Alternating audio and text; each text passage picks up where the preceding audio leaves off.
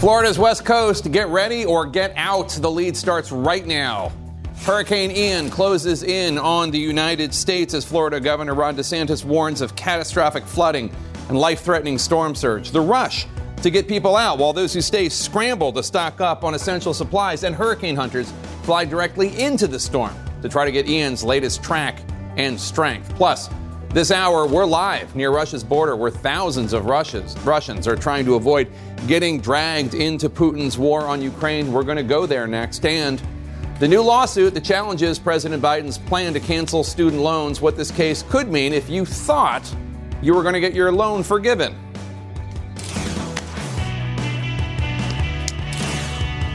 Welcome to The Lead. I'm Jake Tapper, and we start today with our national lead. Hurricane Ian barreling toward Florida. Right now, it is a Category 3 storm, meaning Ian's winds could reach up to 129 miles per hour.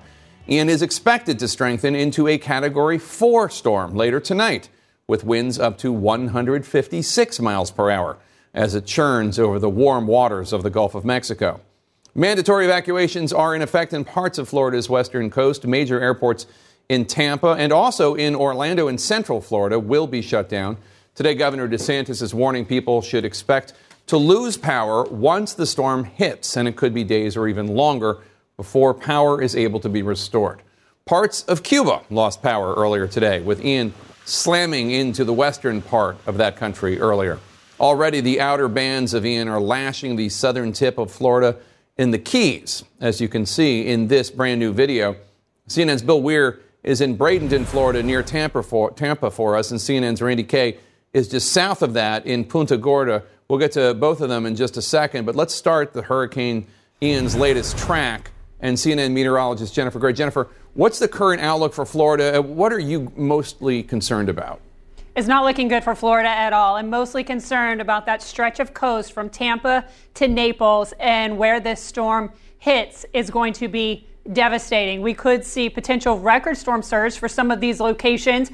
The winds right now are 120 miles per hour. We've got gusts of 140. It's moving to the north at 10, and as you mentioned earlier, expected to strengthen into a Category 4. This is most likely going to make landfall as a major storm, and it's also expected to slow down dramatically once it gets very close to shore. And so that means if this storm is moving at a walking pace, we're looking at long duration of this storm surge. The storm surge and the rain is going to be the two biggest impacts from this storm. We could see up to 12 feet of storm surge in one of these cities. Wherever this storm makes landfall, that's where we're going to see potentially that much storm surge. And we also could see 30 inches of rain. So the flooding is going to be catastrophic potentially for some of these cities. So 8 to 12 feet of storm surge wherever this storm makes landfall, right around the center and just to the right of the center. And then as you spread out, it gets a little bit less. So right here, based on the current track, we're looking at potential for 9 feet of storm surge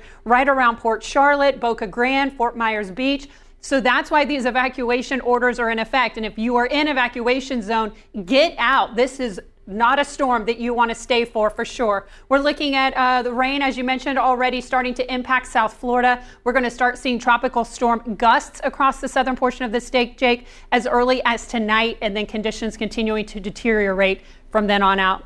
All right, Jennifer Gray in the CNN Weather Center. Thanks so much. The Pentagon says more than 3,000 Florida National Guard Service members are preparing to help with the state's response to Hurricane Ian. Let's go to CNN's Randy Kay as people in Florida brace for Ian.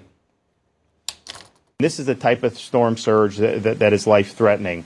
With Hurricane Ian barreling toward Florida, many here aren't taking any chances.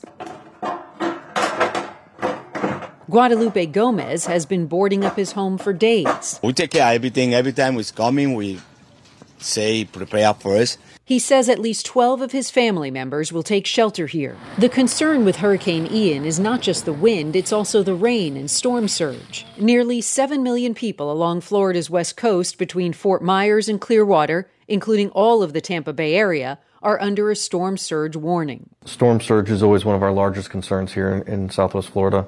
90% of fatalities occur due to water. Charlotte Harbor and the cities of Port Charlotte and Punta Gorda are expecting the highest storm surge, with 8 to 12 feet possible. Around Tampa, a record surge is expected. There's going to be a lot of water. There's no doubt about that. A storm that slows down for 24 to 48 hours and just continuously dumps rain into the Tampa Bay area is devastating. Hurricane Ian is expected to dump at least 2 to 3 months' worth of rainfall by Friday, possibly as much as 24 inches of rain in Tampa and west central Florida. You can't stay in your home. Whether you're a great swimmer or not, it doesn't matter. It only takes 18 inches of water to be a life-threatening situation. Tampa's airport taking no chances. With the storm and the intensity of the winds, we will close today at 5 p.m. That's 5 p.m. today. No more commercial flights. Evacuation orders expanding since Monday, with shelters open for those without other options to wait out the storm. I've never been in the hurricane. This is my first time, and my first time at a shelter. But I feel better here than if I would be alone at home. Those riding out the storm racing to get sandbags, facing lines for gas. We're out of water, folks, no water. And the familiar scramble to stock up on food and water. Then, hurry up and wait.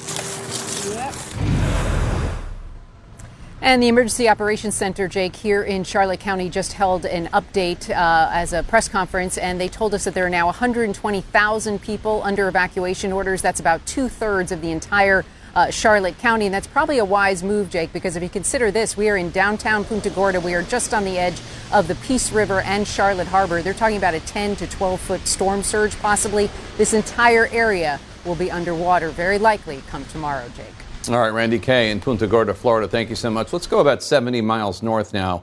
CNN Chief Climate Correspondent Bill Weir is in Bradenton, Florida. And Bill, Hurricane Ian is expected to intensify quickly, become a Cat 4 storm in the near future. How much is the climate crisis to blame for any of this? A lot. Mainly the one word you mentioned there, intensification. Warm water is hurricane fuel. It's vitamins, it's steroids to a hurricane. And we saw this over the weekend in the South China Sea when Typhoon Noru went from 85 miles an hour to 155 in 6 hours. It's unlike anything our team at CNN, the weather unit, has seen in their careers. And that's what we were worried about here in the Gulf as well, as Ian started churning and picking up speed and getting stronger and stronger as it ate up all that warm water. We're here in Bradenton now, near Sarasota. This path now seems more vulnerable than just a few hours ago. We were up a little further north there in St. Petersburg. I think we have some footage of the mile-long line of cars waiting to get their allotment of 10 sandbags, which is not going to do a whole lot of good, sadly, for folks who are, 2 or 3 feet above sea level if the surge is what they say it's going to be. We just saw a family here at this beach volleyball court using trash bags to fashion sort of improvised sandbags. So we're in that part now, Jake. This is not your granddaddy's hurricane. These storms now are stronger and wetter than they ever were before. We have a lot more people. I think about the population of Florida, I think, goes up by 900 or 1,000 people a day. A lot of people want to live near the water and putting themselves in this situation now, some for the first time, to understand the strength of a hurricane like this. But this time tomorrow, this part of Florida will be getting hammered. Jake? All right, Bill, we're in Bradenton, Florida. Thanks so much. Then there's Puerto Rico, which is still dealing with the aftermath of Hurricane Fiona. Why a loaded fuel ship stuck off the coast is not allowed to help, though President Biden does have the power to change that. Plus, how Putin's veiled nuclear threats became even more alarming after Russia's so-called victory in its sham referenda. Then, the federal sedition trial, considered the most significant yet among cases involving January 6 defendants. Stay with us.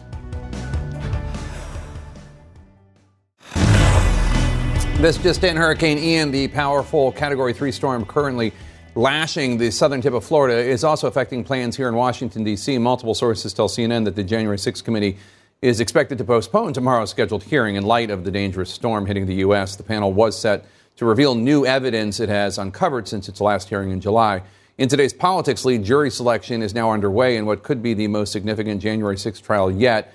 5 members of the far-right militia Oath Keepers, including their leader Stuart Rhodes, face a maximum sentence of 20 years in federal prison each for their alleged roles in the deadly Capitol attack. It's the first sedition trial in the U.S. in more than a decade, and that one a decade ago was thrown out by the judge. CNN's Sarah Seidner is following the case for us. Sarah, what happened in court today, and what are prosecutors expected to argue at trial?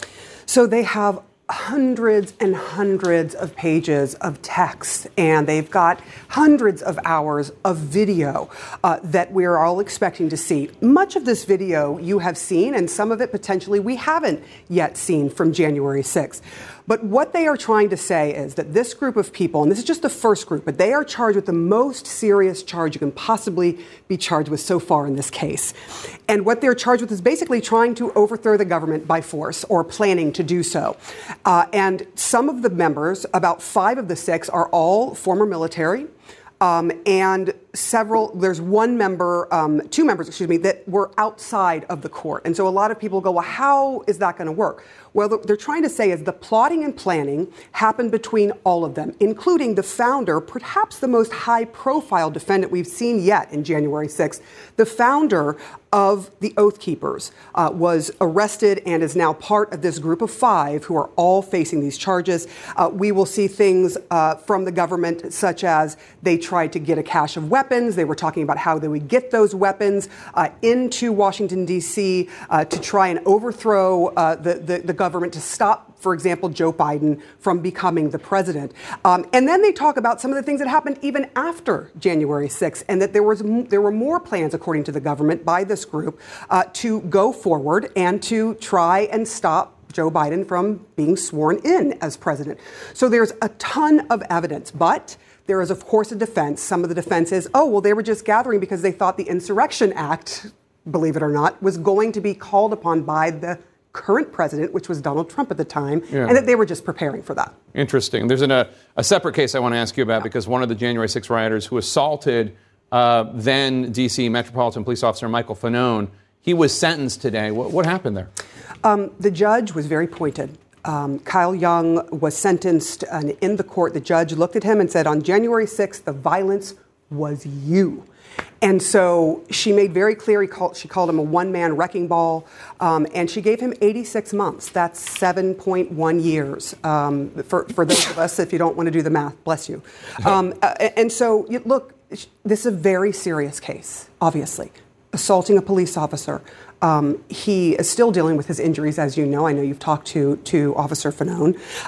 And one by one, we even heard this in the other courtroom. This is all happening in the same court, right? In the same courthouse. What you notice that is very different than other cases that I've covered is there are people inside that courtroom. Sometimes there are family members of those who are on trial, but there are also people there that believe that these defendants, the January 6th defendants, are being unfairly tried. And so you have this toxic mix, I think, of people in and out of the court that are constantly coming in and out and wearing the T-shirt saying, the January 6th insurrectionists, quote unquote, are not getting their due, their right defense. So it is really an interesting mix of people. All right, Sarah Seidner, thanks so much. Appreciate it. Coming up next, protests in Iran igniting demonstrations around the world, but the challenge still ahead as people try to change policy with the Iranian regime. Stay with us.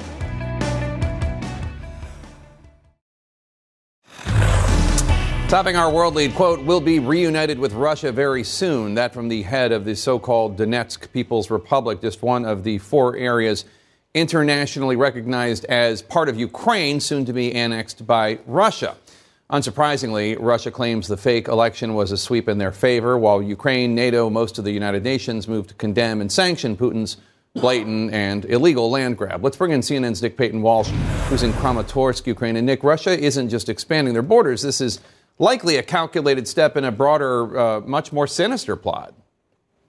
Yes, certainly, and we are getting the much choreographed, much expected results we were thinking we would get from these sham referenda in 4 areas. Notably in Zaporizhia, it appears that all the votes are in, and a comparatively low number of 93% people there are in favour of joining Russia. Differing numbers in the 90s, differing levels of count-in so far in the other 3 areas. For example, though, this theatre is going to move ahead fast. We're going to expect the Russia-appointed head of the Luhansk region to head to Moscow and kickstart the theatre there of this process of annexation essentially being rubber-stamped by the 2 chambers of Russia's parliament. Possibly, according to the British Ministry of Defence, we might hear a speech from Vladimir Putin on Friday about this to those parliaments. But it starts a series of events here which are deeply troubling in terms of the course of events on the battlefield. We're seeing Vladimir Putin really struggle with his conventional forces. The real army has essentially lost over the past 6 or 7 months, and the partial mobilisation he's put into play, that's just not going to translate, according to what we're seeing already in terms of dissent and poor equipping. It's not going to translate into tens of thousands of real fighters here to change the course of events on the battlefield. So we're now seeing Kiev and Washington saying they're not going to recognise the likely annexation of these territories by Russia, and that leaves the dynamic on the battlefield still likely moving in Ukraine's favour. So Vladimir Putin, he's suffering at home from this partial mobilisation and the dissent that it's caused. He's certainly not doing well on the international stage. He's likely to see US sanctions after this formal annexation, and essentially his position relies on projecting strength. So this is where so many are concerned about this nuclear rhetoric we've been hearing over the past week or so. It is one tool he has yet to reach for. You might argue he could use his Air Force more and carpet bomb, or even more horrifyingly chemical weapons, but there are concerns now that he's putting himself into a corner where he has to project strength and change the course of events here during the war, and is increasingly under pressure at home. A very tense week ahead, Jake. All right, Nick Payton-Walsh in Ukraine, thank you so much. Russians are on the run. Thousands heading for the borders, fleeing Putin's new draft orders. Finland's border guard reports a 152% increase in Russians crossing the border over the previous week. And these new satellite images show a nearly 10-mile-long line of cars waiting to get into the country of Georgia. CNN's Melissa Bell is on the Georgia-Russian border right now. Melissa, we're hearing military draft papers will be given to Russian citizens trying to leave, but is that stopping anyone? No, on the contrary, the sense here really, Jake, is of a much more determined and desperate effort to get out of the country. This is a scene tonight at the Lars crossing that has seen this massive increase over the course of the last few days. The cars are so backed up that it is on foot, carrying what they can, that you see not just fighting aged men leaving on their own, leaving everything they had behind them, but families as well. We've watched elderly women making their way across the border, young women with their children accompanying the men that they're fleeing with. And it's some pretty harrowing tales. We spoke to one family that had left their car 18 kilometers back, because that's how long that queue of traffic now is. Remember that it's about a 20-hour drive from Moscow to the nearest town just on the other side of that border with Russia. And there they're having to abandon their cars, like the family we spoke to. They then walk the last 18 kilometers here, looking incredibly haggard and exhausted and scared about what's happening next, cursing some of them as they come Putin along the way. Georgian authorities are doing what they can to keep things flowing here at the border, but it has been a massive influx of people over the course just of the last couple of days. This week over last week, a 45% increase in the number of people coming across this border, Jake. And for having watched over the course of the last few months so many millions of Ukrainians fleeing their homes with nothing, it is quite extraordinary tonight here to watch Russians doing the same, Jake. All right, Melissa Bell in Georgia for us. Thank you so much. Turning to the 11th day of protests in dozens of cities across Iran, ignited over the death of 22-year-old Mahsa Jina Amini in Iran's morality police custody, detained for the crime of not covering her hair. Iran state media say at least 41 Iranians have been killed in the subsequent violence and oppression by the government, but the risk of death and police crackdowns have not quashed the apparent uprising. This woman stood near a pile of burning rubble in Iran's capital of Tehran and shouted, "Death to Khamenei," the supreme leader of Iran. Let's bring in Iranian journalist and activist Masih Alinejad. Masih, it's good to see you again. It's clear Iranians are not just fighting against this mandated hijab. They're risking their lives to overthrow decades of this oppressive, zealot dictatorship. Does it feel as though real change could actually come? To me and millions of other Iranians who are risking their lives actually within this society, this is a women revolution. This is Iran revolution. And I have to tell you that the brutal death of Mahsa Amini can be a tipping point for the Islamic Republic, because Iranian made up their mind. You know, they're facing guns and bullets. The number of the people who got killed, it's more than what you mentioned, Jake, because the regime actually cut off the internet. They're trying to stop the rest of the world to understand how many people get killed. They want to hide the level of brutality. So, but right now, what can survive the Islamic Republic? It's the West. If they don't take action, of course, the Iranian regime will continue killing people. So what does the West need to do? Because I have heard some human rights activists say that some sanctions could actually hurt the protesters. What do you want the West to do? First of all, Jake, you have many of those activists in CNN for years and years saying the same thing. But have you ever heard a single slogan against sanction in the streets right now? No. Have you ever seen people burning the flag of America? No. They clearly saying death to dictator. Right. The target sanction must be continued because Iranian people are being killed by the same murderers. But let me tell you something. Jake Sullivan actually decent man when he condemned the brutality of the police right now, and he condemned the murder of Mahsa Amini. But at the same time, Jake Sullivan says that they want to continue negotiating with the same murderers. It means that they're going to give billions of dollars to the same people that they condemned. So that's not going to help people. I remember that Jake Sullivan mentioned about this, that Obama made a mistake by not supporting Green Revolution. You remember? Mm-hmm. They're doing the same right now. Iranians are risking their lives, and they want to see that Biden administration do the right thing and take action. You know, ask your allies from European countries to cut any ties with the Islamic Republic. Put human rights condition under nuclear deal. You cannot you have to send a right signal to those Iranians who are fighting for democracy. All right. So just to be clear, you want the United States, you want the Biden administration to stop negotiating on the Iran nuclear deal because or at least put in human rights conditions with it. You want more sanctions on the morality police and others in the Iranian government. I'm just trying to get a list here. And also, you want U.S. allies to also cut off ties and also impose sanctions. What else? Kick all the diplomats out from here. There is Iran's interest section, Jake, in Washington, D.C. Come with me. Let's go, both of us. In America, let's go to Iran's interest section. They won't let me to go in because my hair is not covered. This is 21st century. Mahsa got killed just because of a bit of her hair was visible. Women are getting killed right now. Men are getting killed right now. And what are these people doing here in America?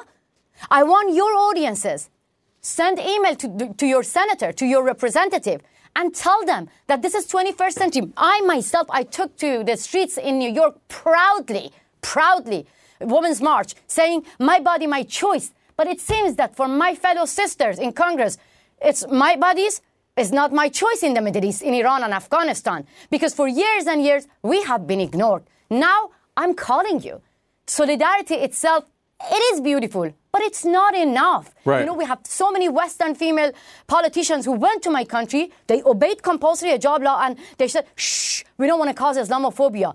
Believe me, by legitimizing compulsory hijab laws, you are responsible of the brutal death of Mahsa Amini. I call on Ilhan Omar, AOC. I call on all female congresswomen. We don't need empty words. You can call people. We need a women's march across the West, because if you don't keep your sisterhood, you don't support women of Iran, women of Afghanistan, our murderers, Islamic terrorists will get united and they will end feminism, democracy. They will end everything. We're not just fighting for ourselves. We are fighting for dignity and freedom for everyone around the world. Yeah, I saw you tweeted, you called for AOC and Congresswoman Omar to go to the site of the former Iranian embassy in Washington, D.C. with you. What do you want to do with them there? Look, not former. Right now, Iran using Pakistan embassy as they called it Iran's interest section. But there is no interest for Iranians. Those killers have an interest section here, but they don't allow me to go there. That's why I'm calling all the women's rights activists here. And I want Ilhan Omar to wear hijab, come with me, support my rights, to step into Iran's intersection without being forced to cover myself. Is that too much to ask? Because Ilhan Omar actually came with the legislation saying that we're going to fight everyone who causes Islamophobia in America. I deserve to be, I have the right to be scared of Taliban, Islamic Republic, Sharia laws, because Mahsa got killed. Many people in the West putting the blame on sanction. Jake, when Iranian people were suffering from sanction, the money went to Bashar Assad. The money went to Hassan Nasrallah. When Iranian apologists were on CNN saying that we don't have money for medicine because of sanction, they were lying, because Javad Zarif came on TV and said that we just built a hospital in Venezuela. The money go to morality police. Did you know that we have 51 religious institutions? During sanction, the budget of these religious institutions got increased. The money for these religious institutions is like morality police, killing more Mahsa. So don't buy this narrative. Iranians want to get rid of the Islamic Republic, and they put the blame on those who actually took hostages. Right. And now their relatives are here in America. I know that I'm talking a lot because I have to make it clear, and I have to get the attention of Americans to support us. The relative of the Ayatollahs are here in America, and they should be blamed, not America. So help us. Iranians, people are facing guns and bullets. They want to be heard and support. They need action. Absolutely. Masih Alinejad, thank you so much. We always appreciate having you on. Coming up next, the technicality upheld by the Biden administration that's preventing Puerto Rico from getting critical aid in the aftermath of Hurricane Fiona. Stay with us. In our national lead, 9 days after Hurricane Fiona hit Puerto Rico, hundreds of thousands of Puerto Ricans are still without power, and a British petroleum ship, a BP ship, that's loaded with diesel fuel and could help bring relief to the island, is being blocked from docking at a port on the island because of a technicality in a World War I era shipping law called the Jones Act. Let's bring in CNN's MJ Lee. MJ, why is the Biden administration not just giving a waiver for the Jones Act to allow this boat to dock to provide this diesel for Puerto Ricans who need it? Yeah, as you just said, Jake, it all comes down to the so-called Jones Act, which is this kind of obscure and almost a century-old shipping law that basically says that all goods that are transported between U.S. ports have to be carried on ships that were made and owned and operated by Americans. And at the White House press briefing today, both the FEMA administrator and the White House press secretary were asked multiple questions about the waiver issue that you just mentioned. And their response was basically that they have to look at every waiver request individually, including the waiver request for this one, and that they really just need to see whether there is the proper legal authority to do so. So we don't know exactly what the timeline is going to be, and they did also say that the ultimate decision would come from the DHS Secretary, Jake. And what are people from Puerto Rico saying about this?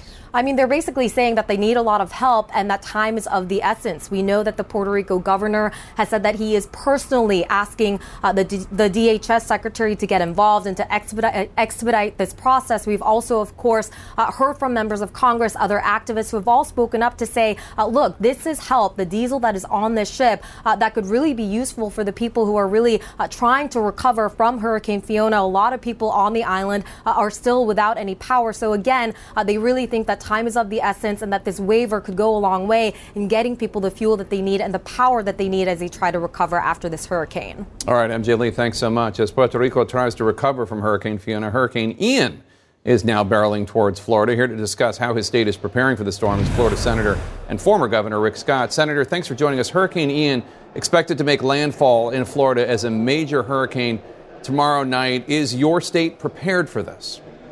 Well, I've talked to a lot of people. I've reached out to the governor. I've talked to sheriffs and mayors all across the state, emergency management teams all across the state. Everybody's working hard, but it really comes down to you. Every individual's got to take this seriously. They've got to follow the news, such as CNN, and say, "Hey, how this is significant wind." But that's going to be bad. But what's going to kill you is the water, storm surge. We got a lot of low-lying areas on the west coast of Florida. 4, 5, 6, 10 feet of storm surge. You will not survive. We're going to have flooding. People have got to take this seriously. If you're told to evacuate, evacuate now. Not tomorrow, evacuate right now. I know the governor's office is concerned about getting the word out to people, especially in southwest Florida. Do you have a message for people on the west coast of Florida who are right now refusing to evacuate? You know, you can rebuild that house. but you can't rebuild your life. Take care of yourself, your family, and don't put first responders in harm's way that are going to try to rescue you right after the storm passes. Nobody can rescue you during the middle of a storm. So be smart. Don't take a risk. I remember with Michael, we were going to have storm surge, and everybody kept looking at the size of the storm, not that big. Well, ultimately, the storm surge is what killed people. We lost people up there because they said, oh, I've been through a 1 or a 2 or a 3 before. But you've never been through 5 and 6 and 9 foot of storm surge. The West Coast is already saturated with water. We're going to see a lot of trees down. We're going to see a lot of flooding, but this storm surge is deadly. So if you're in an evacuation zone, these emergency management centers around the state know what they're doing. Get out now.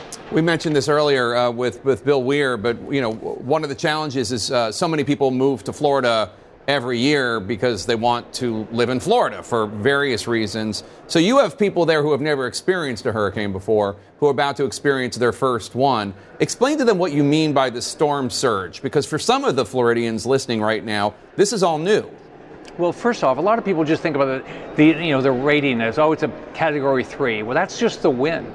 It doesn't talk about breath. But with this storm surge, we have better and better data about how high the water will go above median high tide. So if it says 5 feet, think about 5 feet of water coming towards you, pushing you. I don't think you're going to survive that. That's what could happen. If we get 5 foot or 6 foot, we're talking about as much as 10 foot of storm surge. You will not survive this. I watched this with Irma because we got 9 foot of storm surge down the Keys. I watched it with Michael where we lost people up in Mexico Beach, all because of storm surge. And it could take out the entire bottom half of your house, which means your house is gone. So I remember the day after Michael, I was talking to family members that were looking for their family members. If they said, oh, they lived there for 30 years, they survived all these storms. Well, you can't survive big storm surge. So I'm just telling people, don't take a chance. I mean, your family loves you. We all love you. We want everybody to stay safe. Really listen to what they're telling you. The locals know what they're doing. They were following what the National Hurricane Center is saying, National Weather Service on the storm surge. Listen to them. Be prepared. What's the worst case? So you see your life is safe. Yeah, and I know that having been governor there for 2 terms, you've seen more death and destruction than you want. And the destruction might not be preventable, but the death can be. I want to ask you, because these storms are getting more intense.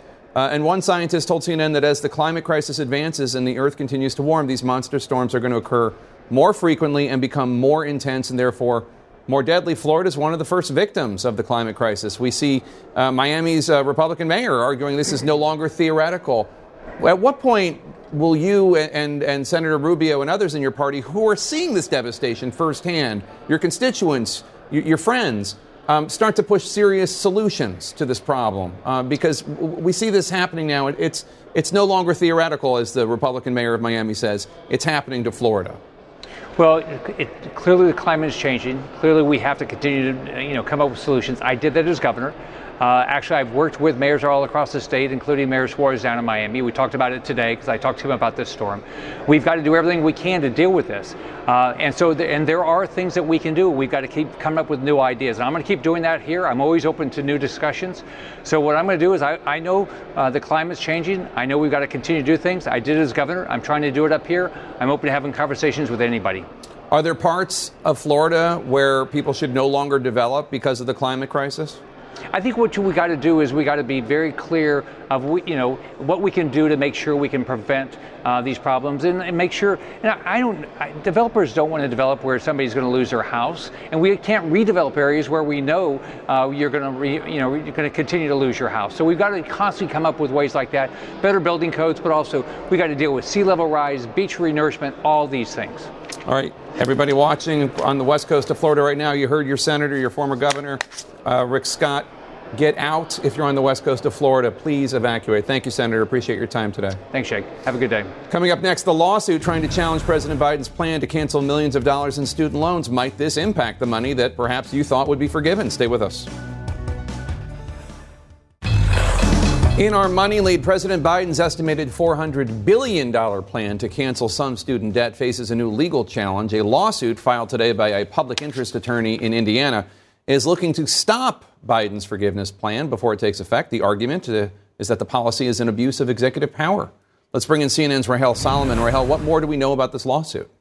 Well, Jake, as you pointed out, at the center of the lawsuit is that lawyer. His name is Frank Garrison from Indiana. He says that as part of Biden's student loan forgiveness program, his student loan debt will be automatically wiped, and he doesn't want it to be. So we know that 8 million borrowers will have their student debt forgiveness automatically wiped. And he says that is part of the problem. It's going to leave him with a tax bill that will ultimately leave him worse off than if he continued. Hard to believe. But the lawyers behind the lawsuit say that this will also impact others in at least 6 other states. When the White House was asked about this lawsuit earlier, Jake, the White House said that the claims are baseless and that no one will be forced. But when I talked to one of the lawyers behind the suit just a short time ago, they said that is not true. There is no process at this point to opt out. And that is part of the problem, that details are still very limited. We get this lawsuit, Jake, on the same day that we get another look at how much this program could cost. This projection coming from the Congressional Budget Office that the price tag now looking to be about $400 billion, according to projections today.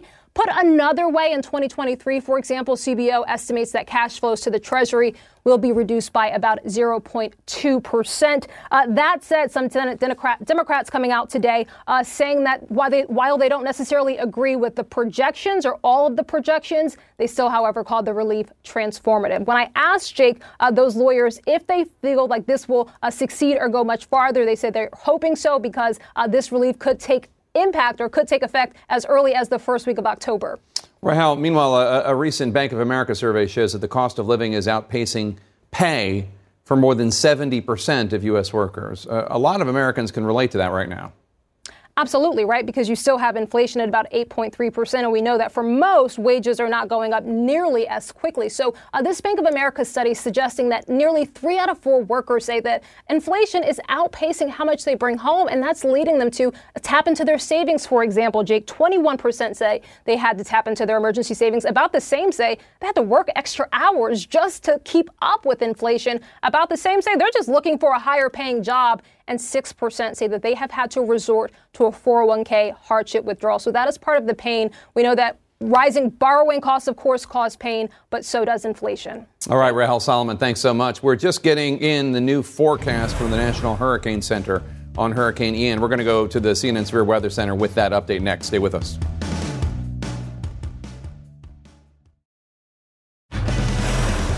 Welcome to the lead. I'm Jake Tapper. This hour, you can run and you can hide, but you cannot escape the law unless, of course, you're the Texas Attorney General and you don't want to get served. Plus, will Democrats' gamble in Michigan pay off? The seat could determine control of the House, theoretically, and the Democratic Congressional Campaign Committee spent almost $500,000 boosting a MAGA candidate to the GOP primary base because they thought he would be easier to beat in the general election. But as Michigan voters weigh in, might MAGA get the last laugh? And leading this hour, a 100-year storm bearing down on Florida. By this time tomorrow, Hurricane Ian may be a Category 4 hurricane with winds up to 150 miles per hour.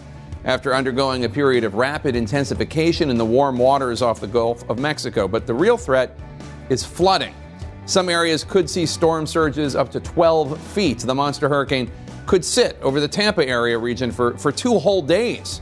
And mandatory evacuations have been ordered for 1.75 million Floridians. Let's go straight to Tom Sater in the CNN Severe Weather Center. And Tom, I think you just got that updated storm forecast for Hurricane Ian. What are you seeing? Well, the latest advisory has a few slight changes, Jake. Sustained winds are still at 120 miles per hour. It's still a Category 3. The gusts, however, have increased somewhat to 150. So the storm is getting stronger. The pressure's still going to drop, and when the pressure drops, the winds take a while to respond to that pressure drop, and they start to really blow up. We know one thing, though.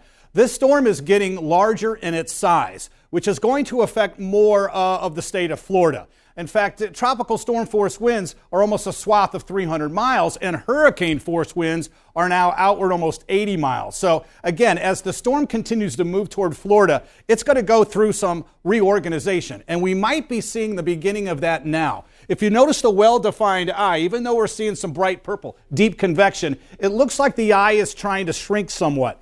This may be the beginning of what we call an eye wall replacement cycle. These major hurricanes can only sustain their strength for so long. It's like spinning a top on a table. After a while, that top's going to start to wobble. It's a better indication on radar. When you look at the eye, you'll start to see those bright yellow bands. But if you notice a secondary band out and around the eye, some distance away, what happens is once it goes through this eye wall replacement cycle, the eye collapses, and then we'll watch the convection around it tighten back up. And it's like getting strong again.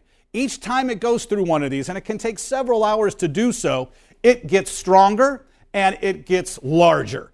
This has enough time, unfortunately, to go through this cycle before it makes landfall. So on a grander scale, we're already starting to see some tornado warnings. This is in the Everglades right now. They have now posted a tornado watch that will be in effect until 5 a.m.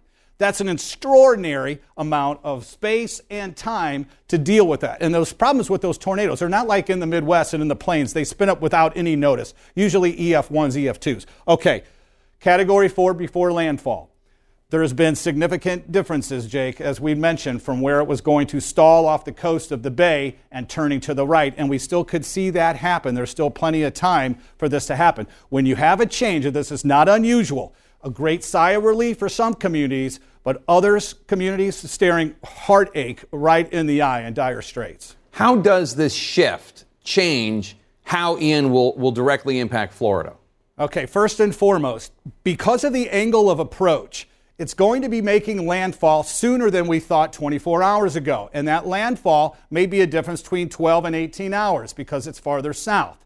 Because of the angle of approach, as I mentioned a few moments ago, it's going to scrape a large portion of Florida from areas of the southwest all the way to the northeast. Remember, those tropical storm force winds are out 300.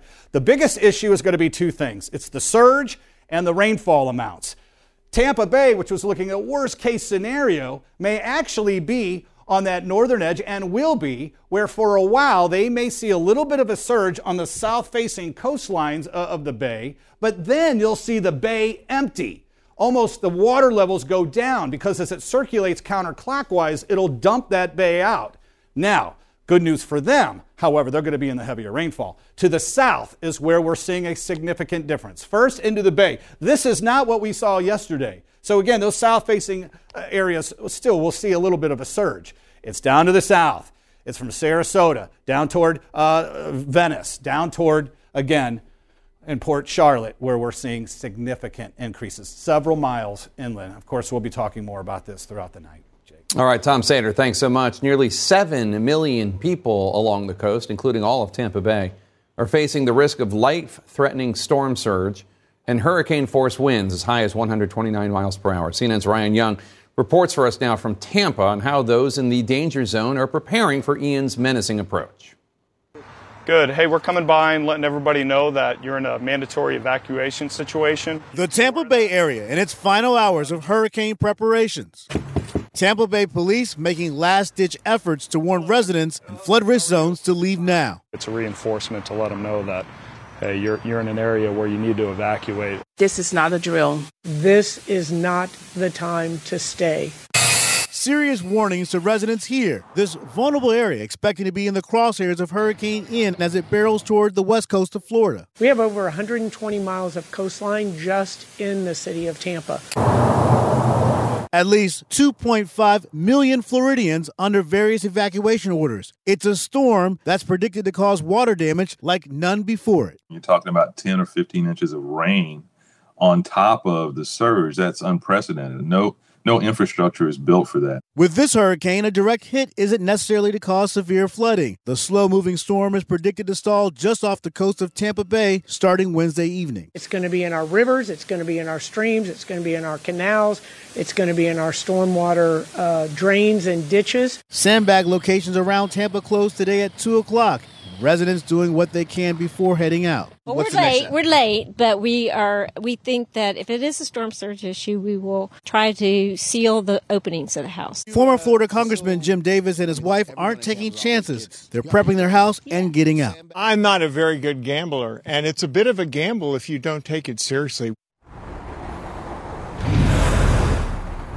And Jake, at 2 o'clock today, the city stopped giving out the sandbags. So many people were in line to get those sandbags. We saw some lines a mile long. They got 10 bags each to try to protect their homes. We wanted to show you something right here that's happening now. You can see workers who are working on that aqua gate right there. That's outside Tampa General Hospital. What they're hoping is by creating that barrier right there, they can stop some of the water from going in to the critical area of the hospital. That's a trauma 1 level hospital, so you understand how important it is to have that hospital up and running. And there are times there are storms here where that hospital is affected because of water. They're taking precautions by putting that barrier up, and you can understand all throughout this area, people are so concerned about storm surge.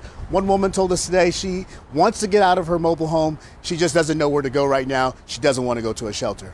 Have you seen an increased amount of traffic on the roads as people are encouraged to evacuate?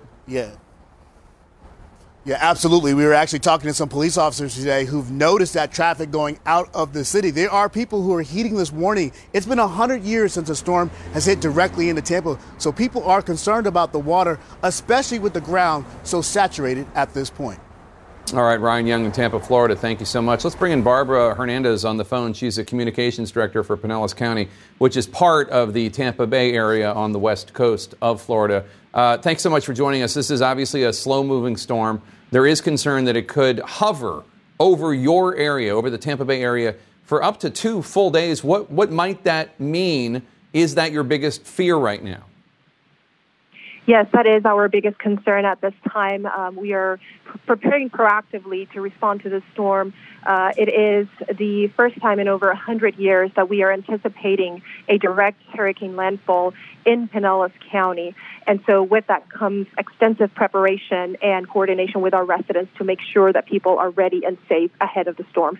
Mandatory evacuation orders have been issued for parts of your county. Emergency shelters have been set up. How are those evacuations going? Are people leaving? We have been very successful at getting the message across to our residents, and being a highly tourist-driven area, we have also been working with our tourism partners to make sure that our visitors and guests understand the seriousness of the threat, and they have been heeding our advice. As always happens, there are always some people who stick behind. They want to brave the storm. They don't want to abandon their home. Maybe some of them don't have a car or a place to go. Are you concerned that there are some people who might not be taking it seriously enough, given that your area hasn't been directly hit by a major hurricane in 100 years, as you just noted? Yes, we are very concerned with that. Our message to our residents is don't wait, evacuate if they are under a mandatory evacuation order. And if they are not required to evacuate, make sure that they are sheltering in place by midnight tonight. Again, this is a very serious storm, the likes of which we have not seen in a very long time. Does your county have what you need in terms of supplies from the state of Florida, from the federal government? Do you have enough sandbags? Do you have enough bottled water? Yes, we have had an excellent working relationship with our partners at the state level, with the Florida Department of Emergency Management. As a matter of fact, Governor DeSantis was here yesterday meeting with us, hearing what our needs are, and ensuring that we have all of the food, the beverages, the water, and the necessary search and rescue teams deployed and ready to respond as soon as the storm threat is over. All right, Barbara Hernandez, thank you so much. Please stay in touch so we can help shine a light on anything that you're not getting from the federal government that you need. Really appreciate it. Florida Governor Ron DeSantis is expected to give a new update on Hurricane Ian in just moments. We will bring that to you live. Plus, how Russian President Vladimir Putin could use sham elections in Ukraine to try to justify using nuclear weapons, perhaps. Then, the story of one Army veteran biking from Nebraska to Washington, D.C. We're going to check in with him on day 3 of his 2,600-mile journey. Stay with us. Now, in our world lead, today was the last day of what many critics are calling a fake election in some occupied areas of Ukraine. This week, Putin will likely declare 4 partially occupied areas of Ukraine to be Russian territory.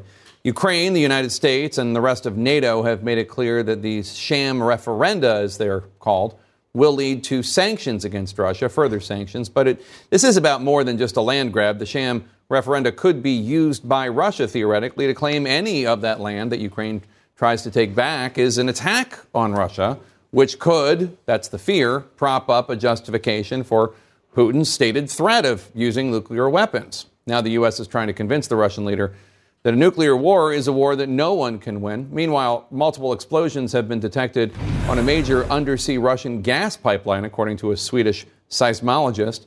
The Nord Stream pipelines, which run from Russia under the Baltic Sea near Sweden and Denmark, are not currently pumping gas to Europe. The timing and rapid drop in pressure are concerning, considering Putin's unprovoked war in Ukraine has put the world's energy supply on the brink of collapse. A Norwegian official says this could be an act of sabotage. The White House says it's, quote, not going to speculate on the cause of any leaks. Moments ago, the European Union Commission president said any deliberate attack to disrupt European energy infrastructure, quote, will lead to the strongest response possible, unquote. Now to Russia, heart-wrenching goodbyes as Russian men get called up to serve in Putin's bloody war. CNN's Ben Wiedemann brings us to a recently liberated Ukrainian town and shows us the horrors that might await these recently drafted men. We want to warn you, some of the images we're about to show you are disturbing. The bodies of dead Russian soldiers are scattered around the town of Pisky-Radkivsky, killed far from home in what the Kremlin chooses to call a special military operation, but it's a war by any other name. A war into which many more Russians will be thrown now that the so-called partial mobilization has begun, and who may well meet a similar end. This is a bank document found on one of the soldiers. The soldier is from St. Petersburg, and he was born on the 30th of September 2001.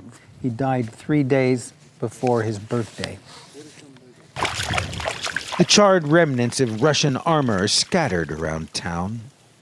Outgoing artillery pursues an army once considered one of the most powerful on Earth. An army that abandoned tanks aplenty, many in working order. Dmitry and his crew are tinkering with one such tank fresh from the battlefield. It has minimal breakage, he says. I can turn it on now without any problems. Sure enough, its motor roars to life. When they run away, they lose not only the tank, says Alexander, but also the ammunition, and the next day it's all used against them. This tank almost ready to go back into action. Pisky-Radkivsky lies just north of the Donbass region, which after sham referenda, President Vladimir Putin plans to annex to Russia. Yet few here have fond memories of life under Russia's sway. Stanislav is cutting sheet metal to put over the shattered windows of his sister's home. There was looting in spring, he recalls. They were taking everything. Down the road, Varvara and Raisa are back to what they did throughout the Russian occupation. Just sitting here, says Varvara. They didn't bother us. But Raisa found them annoying. Nazis, she says. They always ask, where are the Nazis? The Russians have left or lie dead in the dirt. Lives wasted or nothing.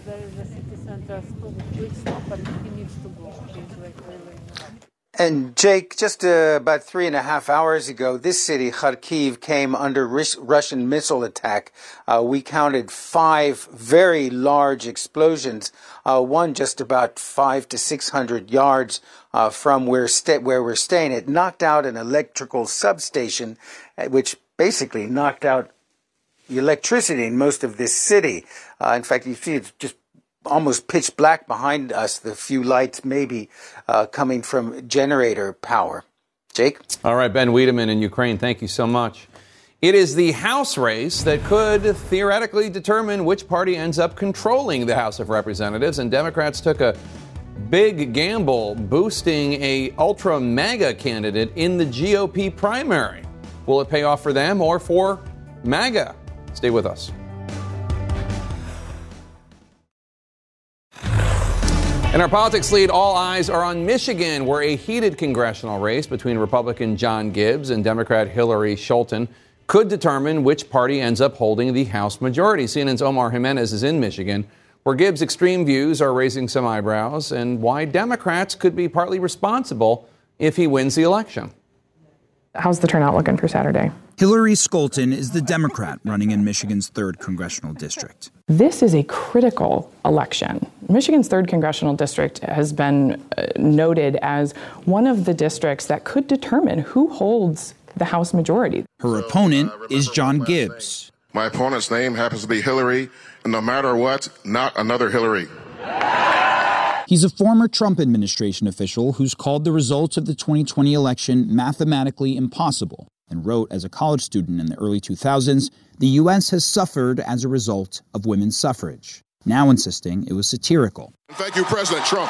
But the Trump-endorsed Gibbs is also someone who the Democratic Congressional Campaign Committee spent about $450,000 on for this ad. Too conservative for West Michigan.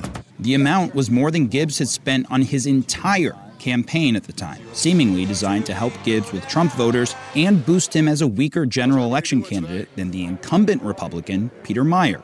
Do you feel someone like Gibbs is a much more beatable opponent than Meijer? You know, I wouldn't say that necessarily. At the end of the day, Republicans decided who their standard bearer was going to be in this race, and they chose Mr. Gibbs. The dynamic came at the expense of Congressman Meijer, who lost the primary by fewer than 4,000 votes. I never expected the other side to as well double down in a cynical ploy to put forward the candidate they think is less electable. These are U.S. seats. Some Democratic voters in the Grand Rapids area district weren't fans either. Politics sucks. I think that that was money that was wasted. Tactically, I guess I get it. Well, it bothered me, and I know it bothered others. But some GOP voters don't think Gibbs is the easier candidate at all, appearing at a Michigan rally alongside Donald Trump Jr., Kellyanne Conway, and others. Tell me about why. Oh, I mean, I think he is very strong. And I think he's going to be really hard to beat. Many of Gibbs' supporters feel they lost their country in 2020. We are in a civilizational fight. It's not so much Democrat versus Republican. It's crazy versus normal. For Democrats, we need every vote. The stakes are similar. This election is a referendum on our democratic ideals as a state and as a nation. There is nothing easy about this race, let me tell you. This is going to be a fight to the finish. Now, this isn't just happening here in Michigan. Nationwide, Democratic-aligned groups have spent millions of dollars across races in Pennsylvania, Maryland, Colorado to create more, at least perceived, favorable opponents. Now, I can tell you the Skolton campaign here in Michigan's 3rd feels they would have beaten whoever came out of the GOP primary. But, of course, nationally, it remains to be seen whether these bets end up paying off or backfire. Jake? All right, Omar Jimenez, thank you so much. We should note, last Wednesday we did a segment here on The Lead about John Gibbs, and the Democratic Congressional Campaign Committee took part of our segment, and they've been running an edited version on Twitter. They posted the part where I noted Gibbs' previous opposition to women voting, but somehow they cut out the part where I noted that the DCCC has contributed to the Gibbs campaign by funding almost $500,000 worth of ads promoting him. First, I'm going to play what aired here on The Lead. Then we're going to play how the DCCC edited out my words to hide the role that they played in boosting him. Get this, a congressional candidate supported by Donald Trump, by the way, whose past writings and associations indicate that he is against women voting. We're talking about John Gibbs. You might remember him because with some financial support from the Democratic Congressional Campaign Committee with ads, which thought he would be an easier candidate for their Democratic nominee to beat. Get this, a congressional candidate supported by Donald Trump, by the way, whose past writings and associations indicate that he is against women voting. We're talking about John Gibbs. Gibbs is a former Trump administration official. We just wanted to set the record straight since apparently the DCCC cannot be counted on to do so. Let's discuss. Jonah, you have some thoughts on this Michigan primary. And look, it's entirely possible. Who knows what's going to happen? It's still a very favorable atmosphere for Republican House candidates. It's entirely possible Gibbs could win. Absolutely. And look, I get hardball politics, and this is a tactic that both parties have played many times in the past. But there's something different if you're saying that people like Gibbs, who's a fringe guy, if you're saying that election deniers and MAGA types pose an existential threat to democracy. The democracy itself is on the line because if these people get in power, they'll end our 200+ year experiment with democracy. You should have a little more concern about not helping them get to making it easier for them to get to office. We heard an enormous number of people say how brave Representative Meyer was for voting for impeachment and what a profile in courage it was. And yet, when it comes down to election time, they're like, yeah, it was courageous, but the same people who lament what's happened to the Republican Party are helping purge sane people like Meyer from the Republican Party for hardball, cynical political reasons. And I just think it's a qualitative difference from normal, pre-Trump politics, and it should be condemned. And David Corn's here. I'm sure he has some thoughts on extremist politics. You have a new book called American Psychosis, a historical investigation of how the Republican Party went crazy.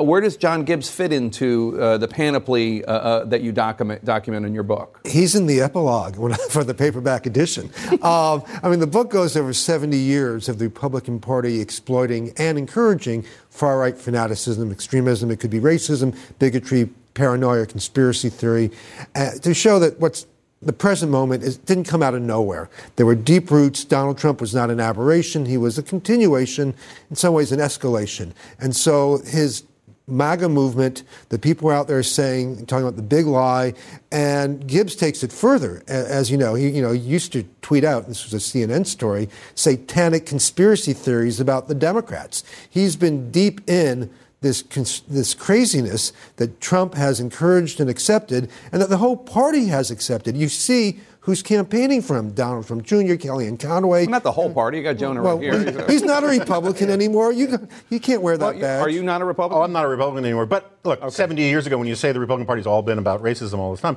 70 years ago, more Republicans voted for the Civil Rights Act than Democrats did. By percentage. Yeah. So my point is... But they switched. They gave that up. Then they dumped that because they thought they could get votes from racists. Yeah, I think that Trump represents more of a break, maybe a psychic break, with the past of the Republican Party than you do. But I agree with you that whatever it is that Trump represents a sharp turn from what the Republican Party should be about. Should be. Abby, NBC found an interview that Doug Mastriano, the Republican gubernatorial candidate in Pennsylvania, did with a radio station, WITF, in November 2019. Mastriano in this interview says that any woman who gets an illegal abortion should be charged with murder. Take a listen. Would that woman who decided to have an abortion, which would be considered an illegal abortion, be charged with murder? Okay, let's go back to the basic question there. Is that a human being? Is that a little boy or girl? If it is, it deserves equal protection under the law. So you're saying yes? Yes, I am. I mean, this is exactly the kind of thing that I think Republicans, frankly, have been trying to run away from. But it's been there. There are many people in the Republican Party who believe that if abortion is murder, that the person, committing the murder ought to be charged with a crime.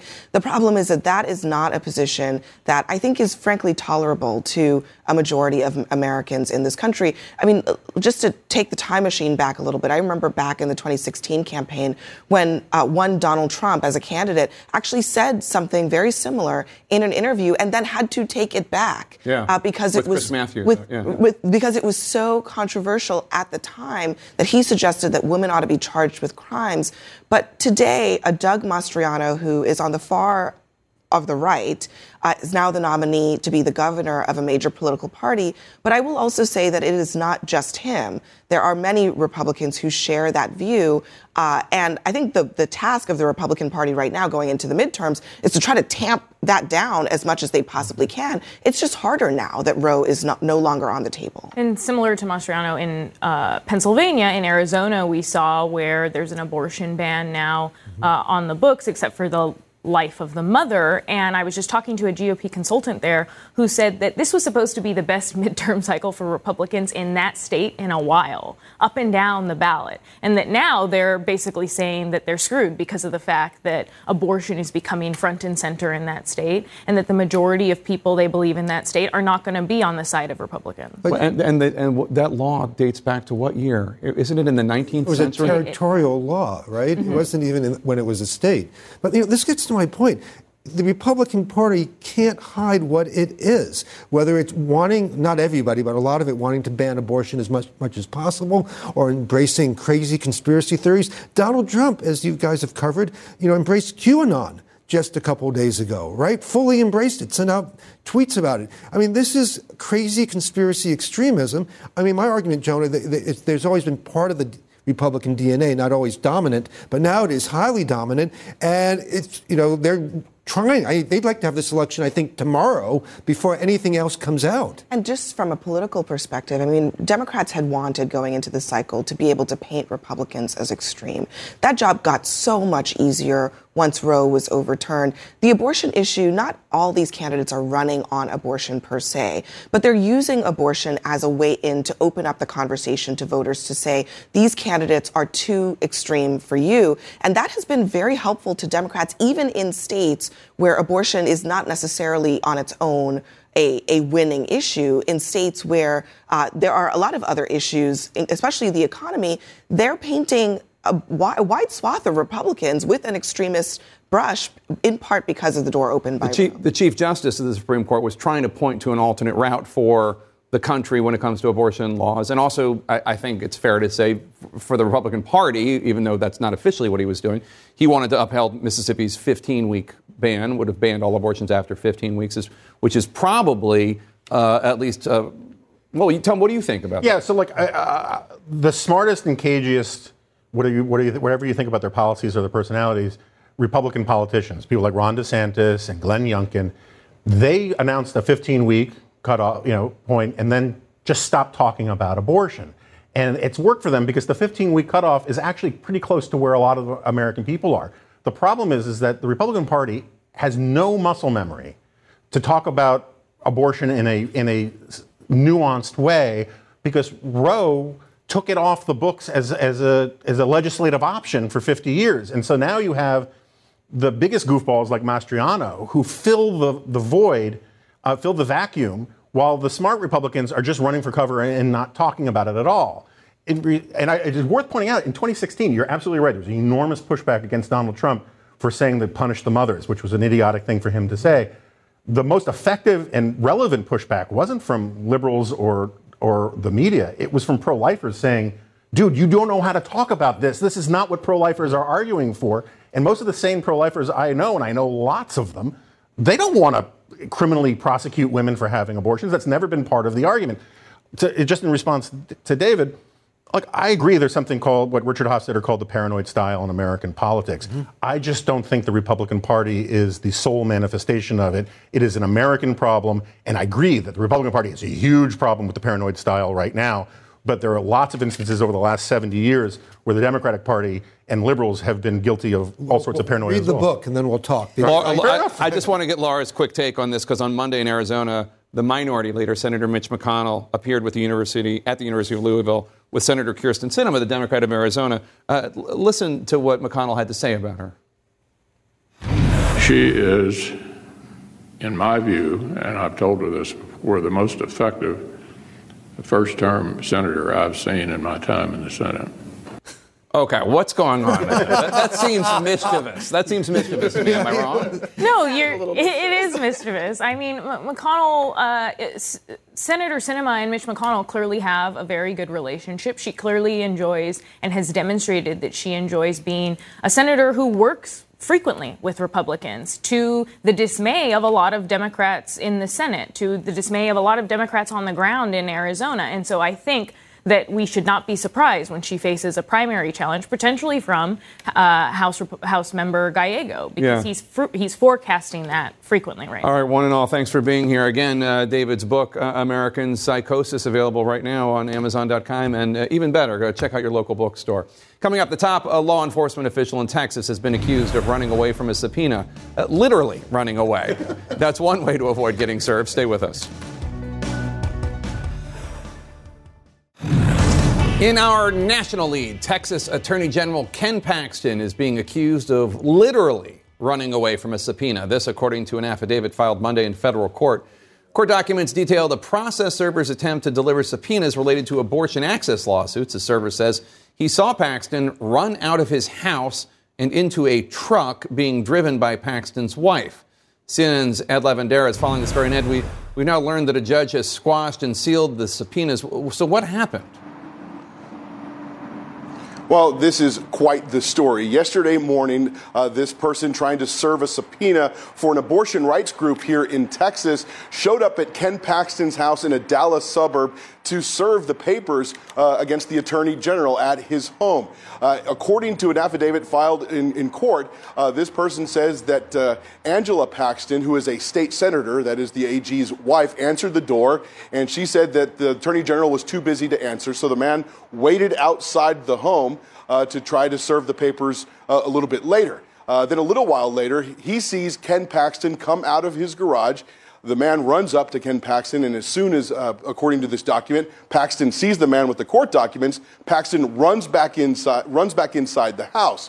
Then, a few minutes later, the man says in this court document that he sees Angela Paxton come out of the house, open up several doors to a truck, and then Ken Paxton ran back outside into the truck as this man tried to serve the court papers there at their home. So quite the scene that was described in these court documents. All of this lasted about 90 minutes. And just a few hours ago here today, a federal judge in Austin, Texas, quashed the subpoena so Ken Paxton doesn't have to appear. And what has the Texas Attorney General said about this? Well, it was quite the statement. Initially, he went on a tirade criticizing the media and political opponents for all of this. And then later today, he put out a statement that because of perceived threats and threats that he has received, he saw this situation as a threat. We should point out that the man knocked on the door and described himself as someone who was there to serve court papers, but Paxton in a statement said, I take a number of common sense precautions for me and my family when I'm at home. Texans do the same to protect themselves. He is lucky this situation did not escalate further or necessitate force. We should point out a couple of things, Jake.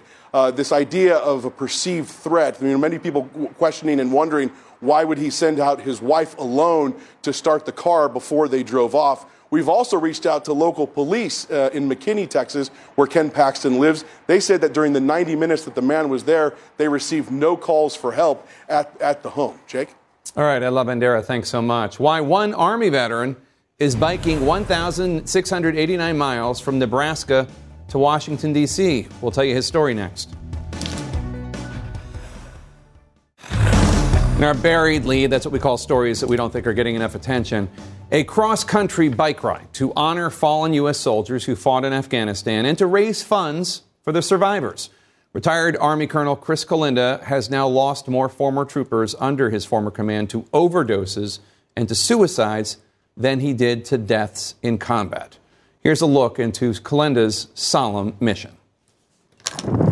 1 mile down, 1,688 to go. The hill's got nothing. For most cyclists, biking cross-country would seem like a grueling challenge, but for retired Army Colonel Chris Kalinda, it's a solemn mission. This bicycle ride is part of that, just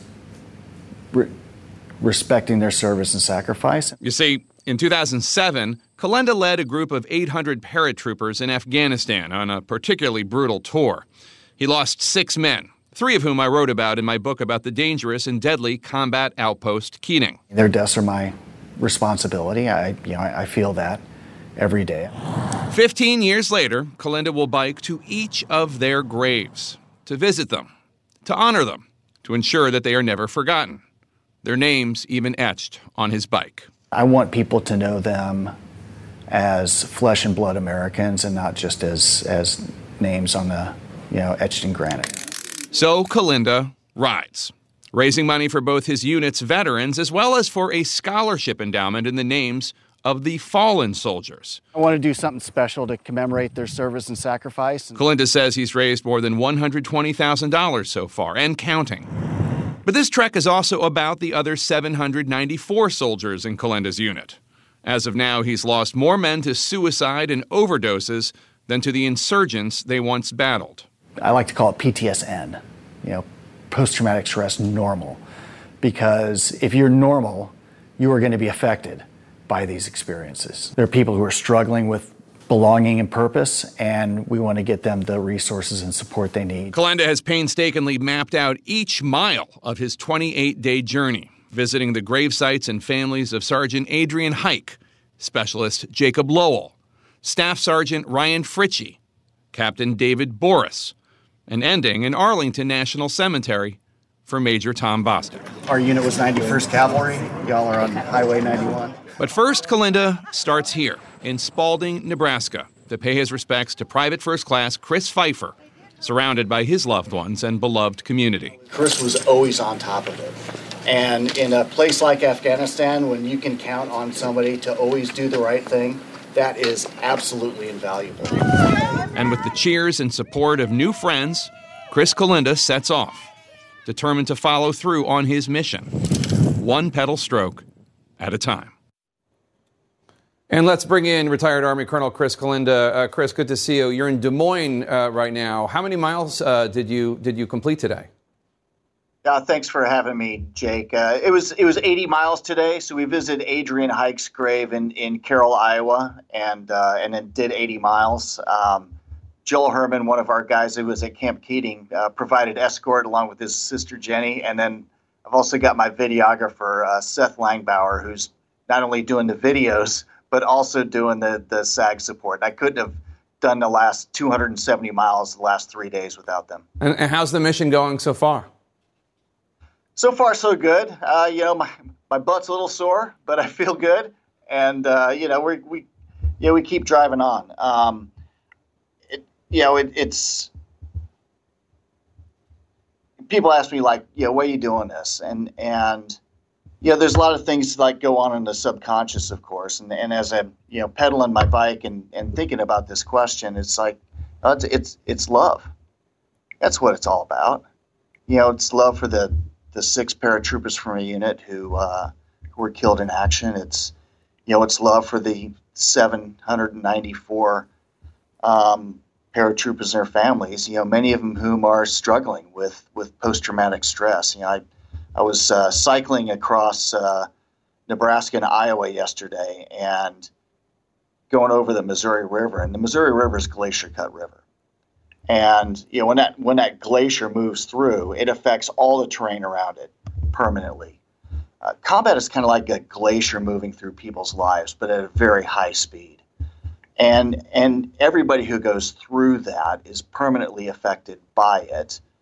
And our troopers who are now entering this sort of midlife crisis period of their lives, when you combine that with all the post-traumatic stress that we all have, they're actually entering the most dangerous parts of their lives, and we want to be there. They've had my back for 15 months and then some, and I want everybody to know that we got their back too as they enter this dangerous part of their lives. Chris Kalinda, we're going to keep up with your progress and bring our viewers more in the future. Thank you so much for what you're doing. If you at home are interested in supporting Chris's cause, go to honorride.us. Honorride.us. You can donate. You could read more there. And remember, if you or anyone you care about needs to talk to a crisis counselor, please contact the suicide hotline by calling or texting 988-988. There is love for you. There is help for you. We'll be right back. The world's #1 chess player, who abruptly withdrew from a match after one move, is now saying that his opponent cheated. Magnus Carlsen made the accusation against fellow Grandmaster Hans Niemann, seen here on the right. Niemann, who has admitted to cheating in the past, denies any wrongdoing. And while Carlsen has yet to provide any proof, he released a statement, quote, "I believe that Niemann has cheated more and more recently than he has publicly admitted," unquote. Our coverage continues now with one Ms. Pamela Brown. She's in for Wolf Blitzer in a place right next door. I like to call it the Situation Room. I'll see you tomorrow. Quality sleep is essential, and that's why the Sleep Number Smart Bed is designed for your ever-evolving sleep needs. So you can choose what's right for you whenever you like. Need a bed that's firmer or softer on either side? Helps you sleep at a comfortable temperature. Quiets their snores. Sleep Number does that. Sleep better together. J.D. Power ranks Sleep Number #1 in customer satisfaction with mattresses purchased in-store. And now, save 50% on Sleep Number limited edition smart beds for a limited time. For J.D. Power 2023 award information, visit jdpower.com/awards. Only at Sleep Number stores or sleepnumber.com. Now streaming exclusively on Max, A new CNN Flash doc about the album that has Nashville talking, Call Me Country. Beyonce and Nashville's Renaissance. Watch it at max.com/callmecountry. Max subscription required.